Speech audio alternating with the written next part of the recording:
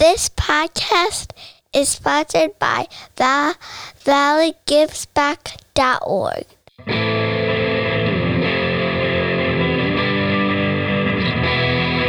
For hundreds of years we brought you the news. Printed the info, we gave you the clues. Owners' profits were always sky high. Changing market now threatens our lives. Post-literation, critical reading, dumbed down nation, signs of inbreeding, TV sucking ideas from our head, public discourse just about dead, we'll ride the dinosaur. Hey everybody, welcome back to Navel Gazing, the Valley Indie Podcast. My name is Eugene Driscoll, and I am a reporter, I think, with valleyindy.org. Today, my guest is Rebecca Toms, a communications specialist with the Valley United Way. Welcome back to the podcast, Becca. Thank you so much. It's great to be here, Eugene, and thanks for including Valley United Way in this awesome podcast that you do. So grateful for all that you do in the Valley. Oh, no problem. I'm just glad that I can hear you. That we've cleared one major hurdle. It's not always the case. So today, Becca is going to talk with us about two issues. First, this year's Harvest House, which, like everything else during this pandemic, is being done virtually this year. So we're going to talk about that. Then we're going to talk about the United Way's Alice Report and what the collection of this data in the document means, I thought maybe for Ansonia and Derby specifically. But before we get into those discussions, I'd like to read you a message from our sponsor, valleygivesback.org. While giving back is always in season, now is a great time to plan your gift. Name a Valley nonprofit in your estate plan and create a legacy that tells future generations what mattered to you. With a planned gift, you have the power to impact the Valley forever without affecting your current lifestyle. Your action will inspire others to make a difference in their own way. Remember the Valley. Ask your accountant, financial planner, or attorney about planned giving options. Plan now, give later, impact tomorrow. Learn more at valleygivesback.org. All right, so thank you very much, valleygivesback.org. As I say that, Becca, I have this, I listen to myself after I record these things, and I have this terrible habit of like taking deep breaths in. I think I have like a deviated septum, so I'm very self-conscious about that. So basically, I'm holding my breath for like 45 seconds. My face is red right now. So I apologize if I pass out during this. But Please don't. From what I understand, Becca, enough of my lame jokes, but there's a major effort happening right now at the Valley United Way, and it's called Harvest House. Yeah. What is it, and how can we help? Of course. Well, Harvest House, as some of the listeners may know, is an annual event the Valley United Way has been putting on for years, where typically we meet at Veterans Park under the pavilion in Shelton, and we literally build a house of food. It's pretty amazing. Last year, we had literally tons of food that was donated by the local community and in partnership with Prudential, who gave a hefty sponsorship to really provide a lot of non-perishable and, more importantly, healthy food options for the 5 local pantries that are in our community.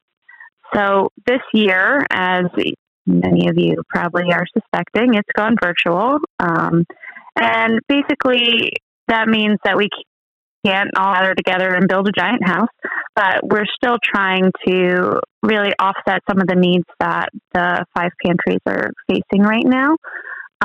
It's even though we can't collect cans of food and boxes and things like that, the need is really so much greater for our 5 pantries. And I'm just going to list those off real quick. We have St. Vincent de Paul, in Derby, Spooner House in Shelton, the Ansonia Salvation Army, obviously in Ansonia, Seymour Oxford Food Bank, and the Kathleen Samela Food Pantry, also in Ansonia. So those are the 5 food banks that we support through Harvest House. And basically what we're doing this year is we're just asking for monetary donations. Individuals can go on to valleyunitedway.org and find their way to Harvest House. They can either check it out on our homepage, or they can go /Harvest House, add that to the end of the website and donate there. There's a shopping page, so you can pretend that you're shopping for the literal Harvest House. And all of those proceeds will be gathered together and distributed to the 5 pantries at the very beginning of November. We are hoping to we have a very ambitious goal of raising $10,000 for the pantry. So we have until October 31st to do that. Yeah, I'm looking at the website right now, and I'll include it in the article that accompanies this podcast. But if you're listening on YouTube or on iTunes, I'll also include a link in the description. But Harvest House 2020, we've gone virtual. Donate between now and October 31st. As we record this, it's October 6th, so we're already well into October. Help the Valley United Way raise $10,000 for the community food pantries. And I think kudos to you for mentioning the food pantries. You know, sometimes I don't see the forest through the trees. I assume that people are aware of where food banks are in the Valley, which people are not. And as the economic impact from COVID-19 continues to roll over us in various ways, I just noticed the other day on an Ansonia community forum on Facebook, someone was asking, where can I get help, essentially? So people can go to the valleyunitedway.org. There is a section. It's very easy to find the food banks. There's a listing right there on the Valley United Way. People can also go to 211ct.org or dial 211. And all the addresses and phone numbers for each pantry that'll benefit from Harvest House is listed there. And there's also a link for the CT Mobile Pantry schedule. So very important to support Harvest House this year, especially. Probably, not to throw out a cliche, but probably now more than ever. And Becca, do you find, you're the communications specialist, so maybe this question isn't directly for you, but how is the Valley United Way doing in terms of its annual fund? I mean, the Valley United Way exists solely to help people in the Valley, and you do that by raising money so you can help others. So what is that effort like, and how is it affected by COVID? Well, great question, as usual. So it's looking a little different this year, obviously. A lot of the work that goes into raising funds is engaging with corporations and workplaces. So a lot of businesses do workplace campaigns where we actually, in non-COVID times, would come into the business, do a presentation, get everybody excited about supporting their community. Maybe some activities would take place with our campaign partners at the different corporations, and all that would culminate in a lot of funds being raised for our community. That is not happening this year. Everything, again, is being done virtually. And, it's a little bit more difficult because, one, people, are always multitasking especially if there's a Zoom call or something. I know I can confess to it too. So, we don't know if we're holding people's attention so much if a workplace does do a virtual campaign kickoff or something like that. But more importantly, the COVID-19 pandemic has impacted everybody at every income level. So people that usually were willing to give, maybe they can't do that at this point in time because they have been impacted financially in ways that they weren't expecting. So, yeah, it's a challenge this year, and I'll be very straightforward about that. But we're still hopeful. We're excited about the opportunity that we have to work with partner corporations to try to raise funds for the community. And we really believe that this community, the Valley community, is going to step up and is really invested in making sure that our community is whole and succeeds. So we're excited to see the community rise to that occasion. And I'm on the Valley United Way website right now, valleyunitedway.org, and there are multiple ways people can help if you're listening to this and you want to take some action, as opposed to being, like I do, just getting mired in social media and politics and just everything negative. You can actually take positive action by going to valleyunitedway.org. Donate now for coronavirus response, or slightly down on the page, you can give directly to the Valley United Way. And there's also there's great data on there. The Valley has helped. The Valley United Way has helped 110,162 Valley residents. There's been almost 6,000 requests for assistance. There's more than 7,800 hours of service. So please, this is definitely, it's one of the pillars of our community here in the Valley. And I get worried that we just take it for granted because, the organization needs support. So moving on, the Alice Report. This is a fascinating document. I know there are a lot of Valley Indie readers on Facebook who like to go and take deep dives into data, much more so than I can. It's nice that the readers are so much smarter than me, but I would recommend, in addition to donating to the Valley United Way, check out the Alice document, because it gives you a real glimpse of how people are doing, at least financially, in the lower Naugatuck Valley. So I wrote, and I'm sorry to blab on, but I was looking in preparation for this podcast. I wrote a story about the first Alice Report back on December 9th, 2014.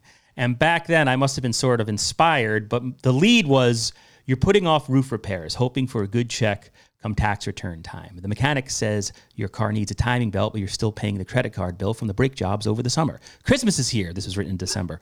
But your gift list is being choked to death by letters from the hospital asking for a copay from that little trip your son took to the hospital a few months back. Your credit cards are maxed. Your income is flatlined, but your town taxes go up every year. You're not alone.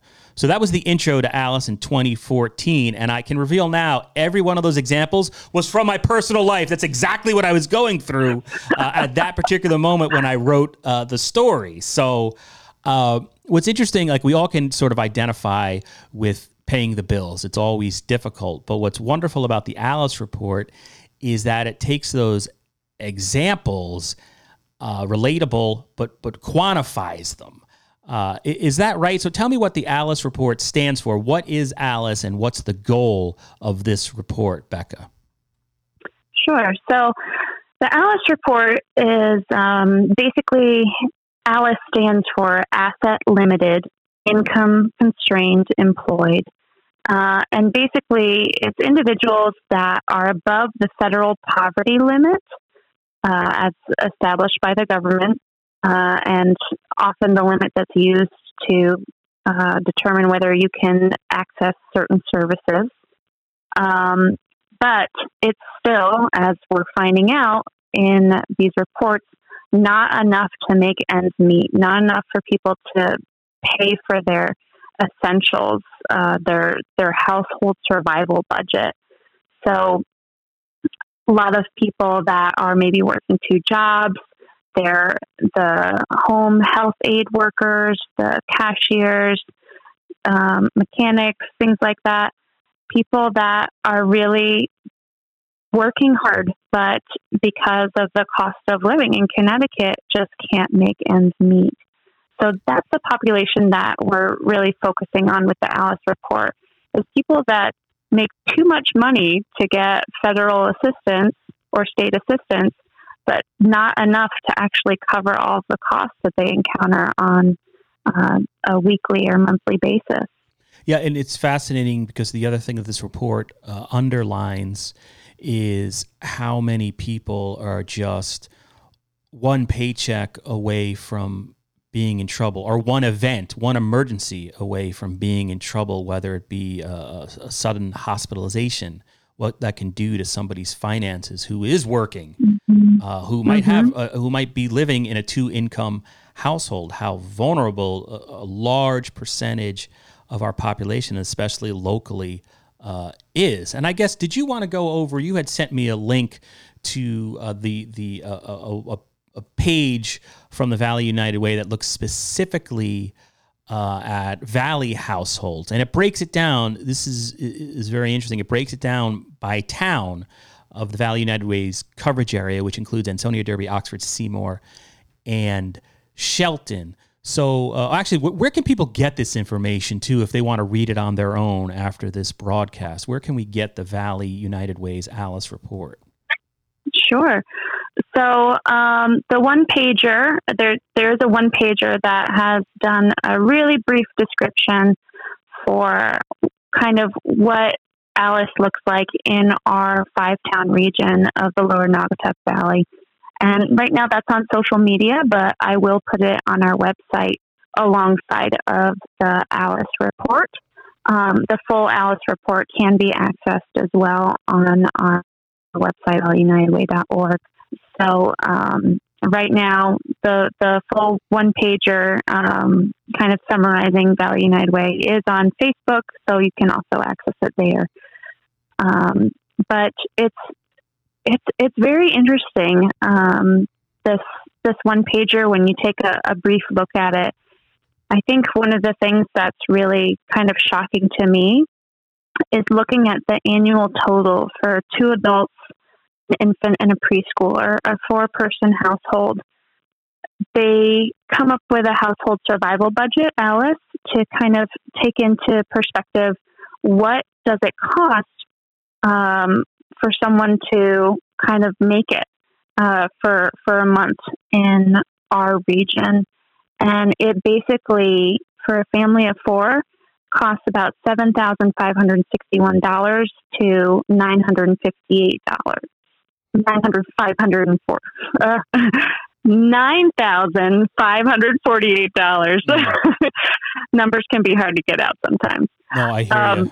But that comes out to an annual total, and that annual total is $90,700 to $114,000. That's quite a hefty sum of money that a lot of people are not making. Yeah. So if you look at the statistics in our area of the Lower Naugatuck Valley, and again, this is Oxford, Seymour, Ansonia, Derby, Shelton, that's about 40% of the population that is not making that. They cannot meet that. And yes, that includes individuals that are in the federal poverty limit, but overall, that small section of the people in our community, that's only about 8%. The rest of that 40%, which would be obviously 32, are hardworking individuals who still can't pay for their everyday needs. So I think one of the things that the ALICE report really puts out there is posing the question, are we doing this right? You know, what do we need to do to change? How can we make this better for our residents that are working so hard to contribute to the community and are part of our neighborhoods?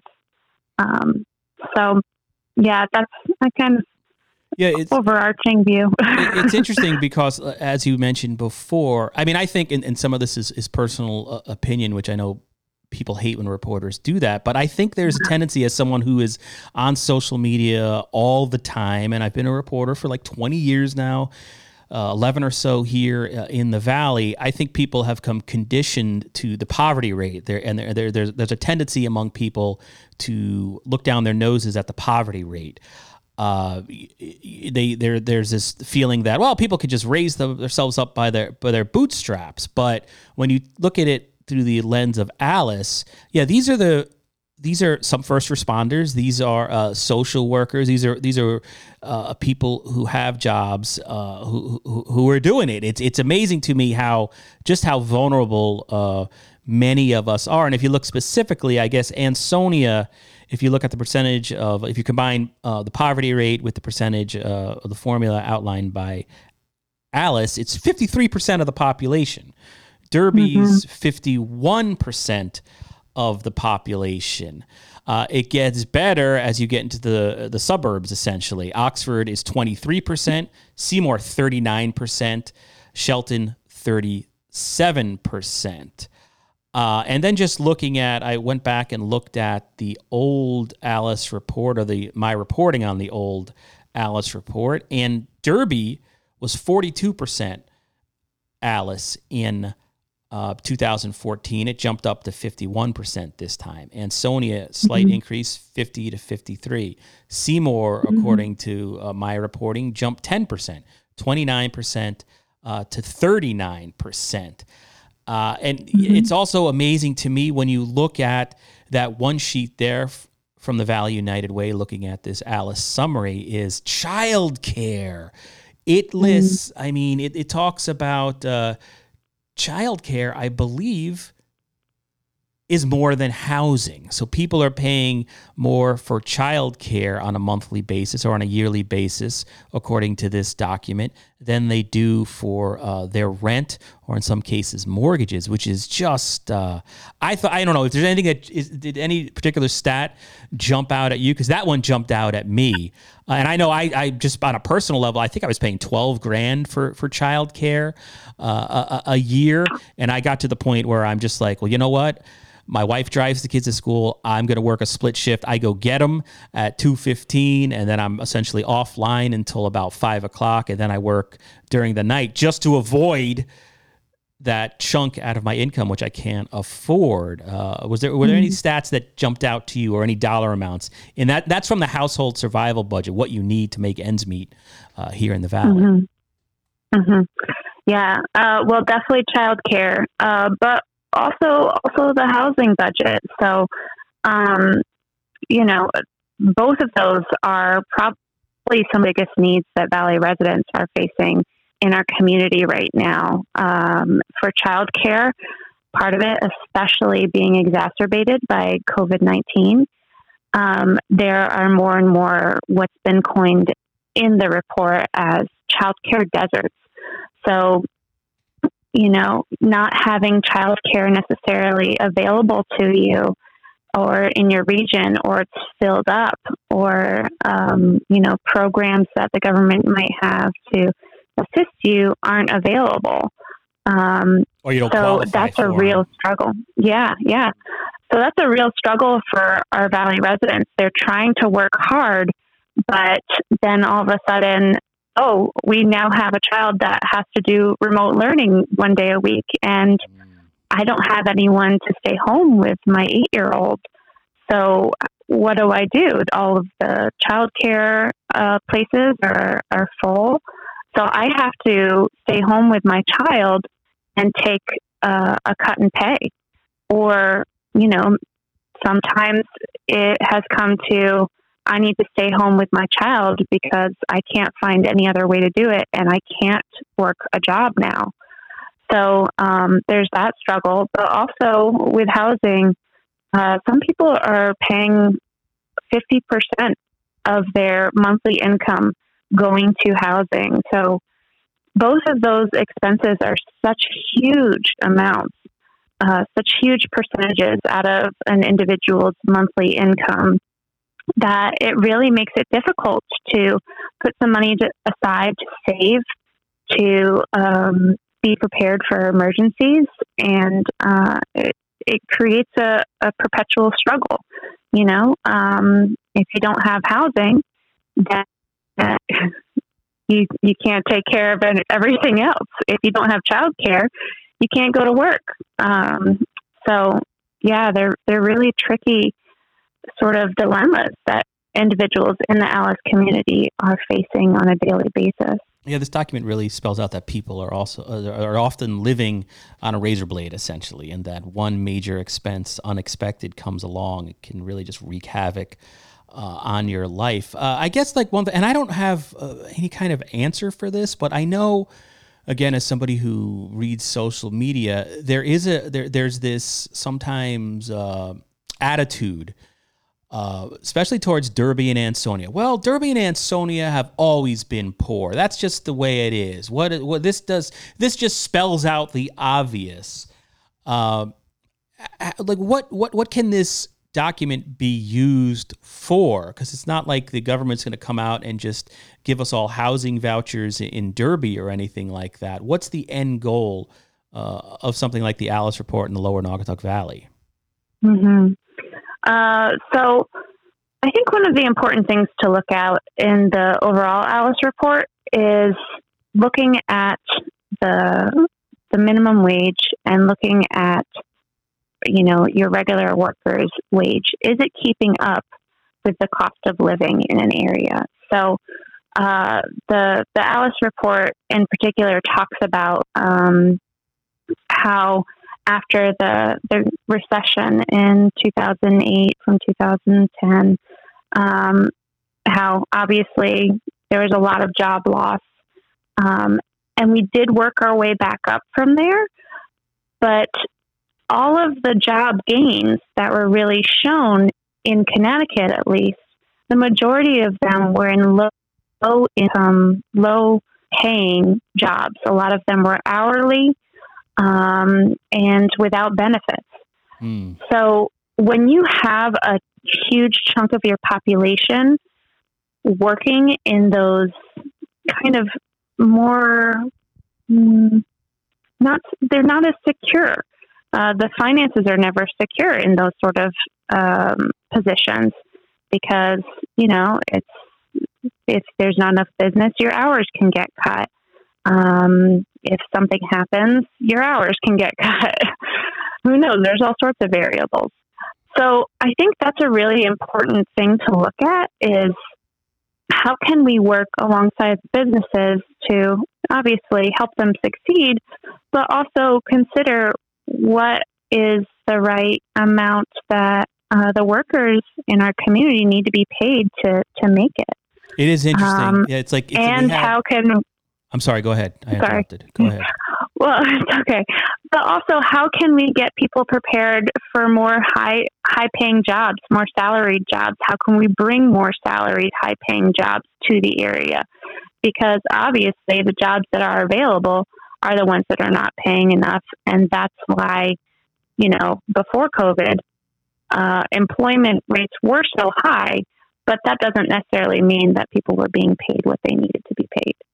There's so much in this report. Like I'm just reading parts of it over, and you bring up a great point. The Valley used to have the factory jobs, and when those disappeared, they've been replaced by retail to a small extent that just don't pay anywhere near what those factory jobs used to pay. There used to be unions locally. That's disappeared a lot. There's a section here where it talks about another point you just brought up, the gig economy, how, a lot of people make extra money doing ride shares. They might go work for Uber, but those jobs are completely volatile as COVID has laid bare. It's like I read somewhere from somebody much smarter than me, COVID's exposed that like we're people living paycheck to paycheck, working for companies that are living paycheck to paycheck, governed by a government that's sort of living paycheck to paycheck. And it talks about this is the Alice Report for Connecticut as a whole, how millennials are dealing with a brunt of a lot of this, where the 48% of millennials in the U.S. say they earn income on the side, compared to 28% of baby boomers. There's this whole cottage industry, or I think it's subsided, where people beat up on millennials all the time, where it's just not proven by data, as in the Alice Report points that out, how the whole landscape of work has changed. So it's just really good stuff, and I highly suggest that people seek it out, the full report, and then the Valley version of it. And do you know, I know it's been a couple of weeks since the latest update, and it's just such a crazy time in terms of COVID and the state election is underway, but have any state officials or federal officials or anybody on the local level, politician-wise, reached out and commented or talked about or plan to use this document in any way to sort of affect public policy? Yeah. So again, this full report comes out of the Connecticut United Ways. So this is not just being distributed, obviously, in our valley, but it's being distributed throughout the entire state. And all of the United Ways in Connecticut have kind of been working together to, let politicians know about the information in this report. There's been town hall meetings, press briefings, open-ended questions specifically surrounding this report. And especially, some of the United Ways in Hartford, in New Haven, the larger United Ways, they're working closely with politicians with this data saying, hey, this is what we're showing in our community. So it's very much something that's used for advocacy for the community to get them better assistance from the government, but also to let politicians be aware of what's happening in their communities. And I'm just reading the one last part of the ALICE report, the Connecticut-wide. Based on 2018 data, the economic benefit to Connecticut of bringing all households to the ALICE threshold would be approximately $42.6 billion, meaning that the state's GDP would grow by 15%, according to this document. So that's very interesting and eye-opening right there. So, Becca, is there anything else you wanted to add about the ALICE report that I am not asking? Well, I mean, I know we've mentioned COVID, but I'm going to bring it back around. So a lot of this data has actually kind of been taken from 2018. So this is a report for 2020, but we collected the data in 2018 and then worked with the data over those 2 years to get it to the report. So this data does not necessarily take into consideration all of the quick changes, really, that have happened since the pandemic broke out. So basically, the information that you're reading in the ALICE report at this point in time is, unfortunately, most likely exacerbated in our communities. So just talking about food insecurity, again, one of the local pantries recently gave me a statistic that they've seen a 40% increase in people using their pantry in the past 6 months. So, these are the people that are being most affected by COVID-19. And it's very possible that at this point in time, the numbers are higher. But I think at the same time, I don't want people to come away from this report thinking doom and gloom and, oh, we're sunk. It's so hard not to, though. That's just me, though. I don't know. So hard not to. Yeah. But at the same time, if we do look at that last page that you were just referencing, it's a really nice graphic in the ALICE report that goes by different sections that if we were able to provide for these ALICE individuals the money that they needed, the impact that it would make. It's amazing. So, there are some tangible goals that we can reach if we take this data into consideration and can really have a positive impact on these individuals. So these are, in a sense, small steps. If we take one thing at a time, like childcare or transportation or food, deal with those little things, we can have a really positive impact on these individuals in our community. So that's why, for example, we're doing Harvest House again, because this is what our community needs right now. It's an easy way to just say, hey, if our community can throw a couple bucks in the till, all those dollars can be combined to really support the need in our community right now.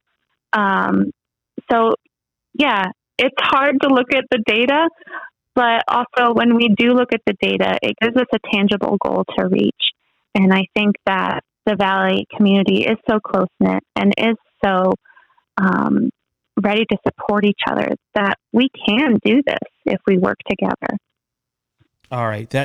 I'm glad I asked that question, because it is important to end on a positive note. And push aside my low-grade depression, which I think is just the phrase of the decade, low-grade depression. So, it's a hugely important issue. It's bigger than us all, and I want to thank you and the United Way and the Valley United Way specifically for providing this information, a baseline we can all work off. That's hugely important. So. Becca, thanks again for coming on the podcast. I really appreciate it.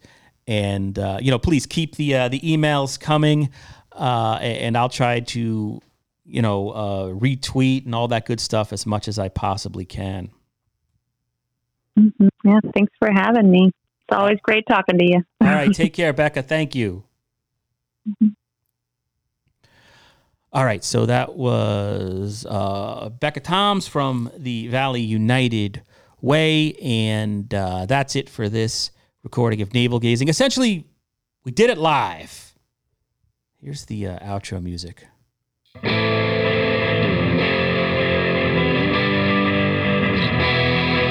hundreds of years, we've brought you the news. Printed the info, we gave you the clues. We're always sky high. Changing market now threatens our lives.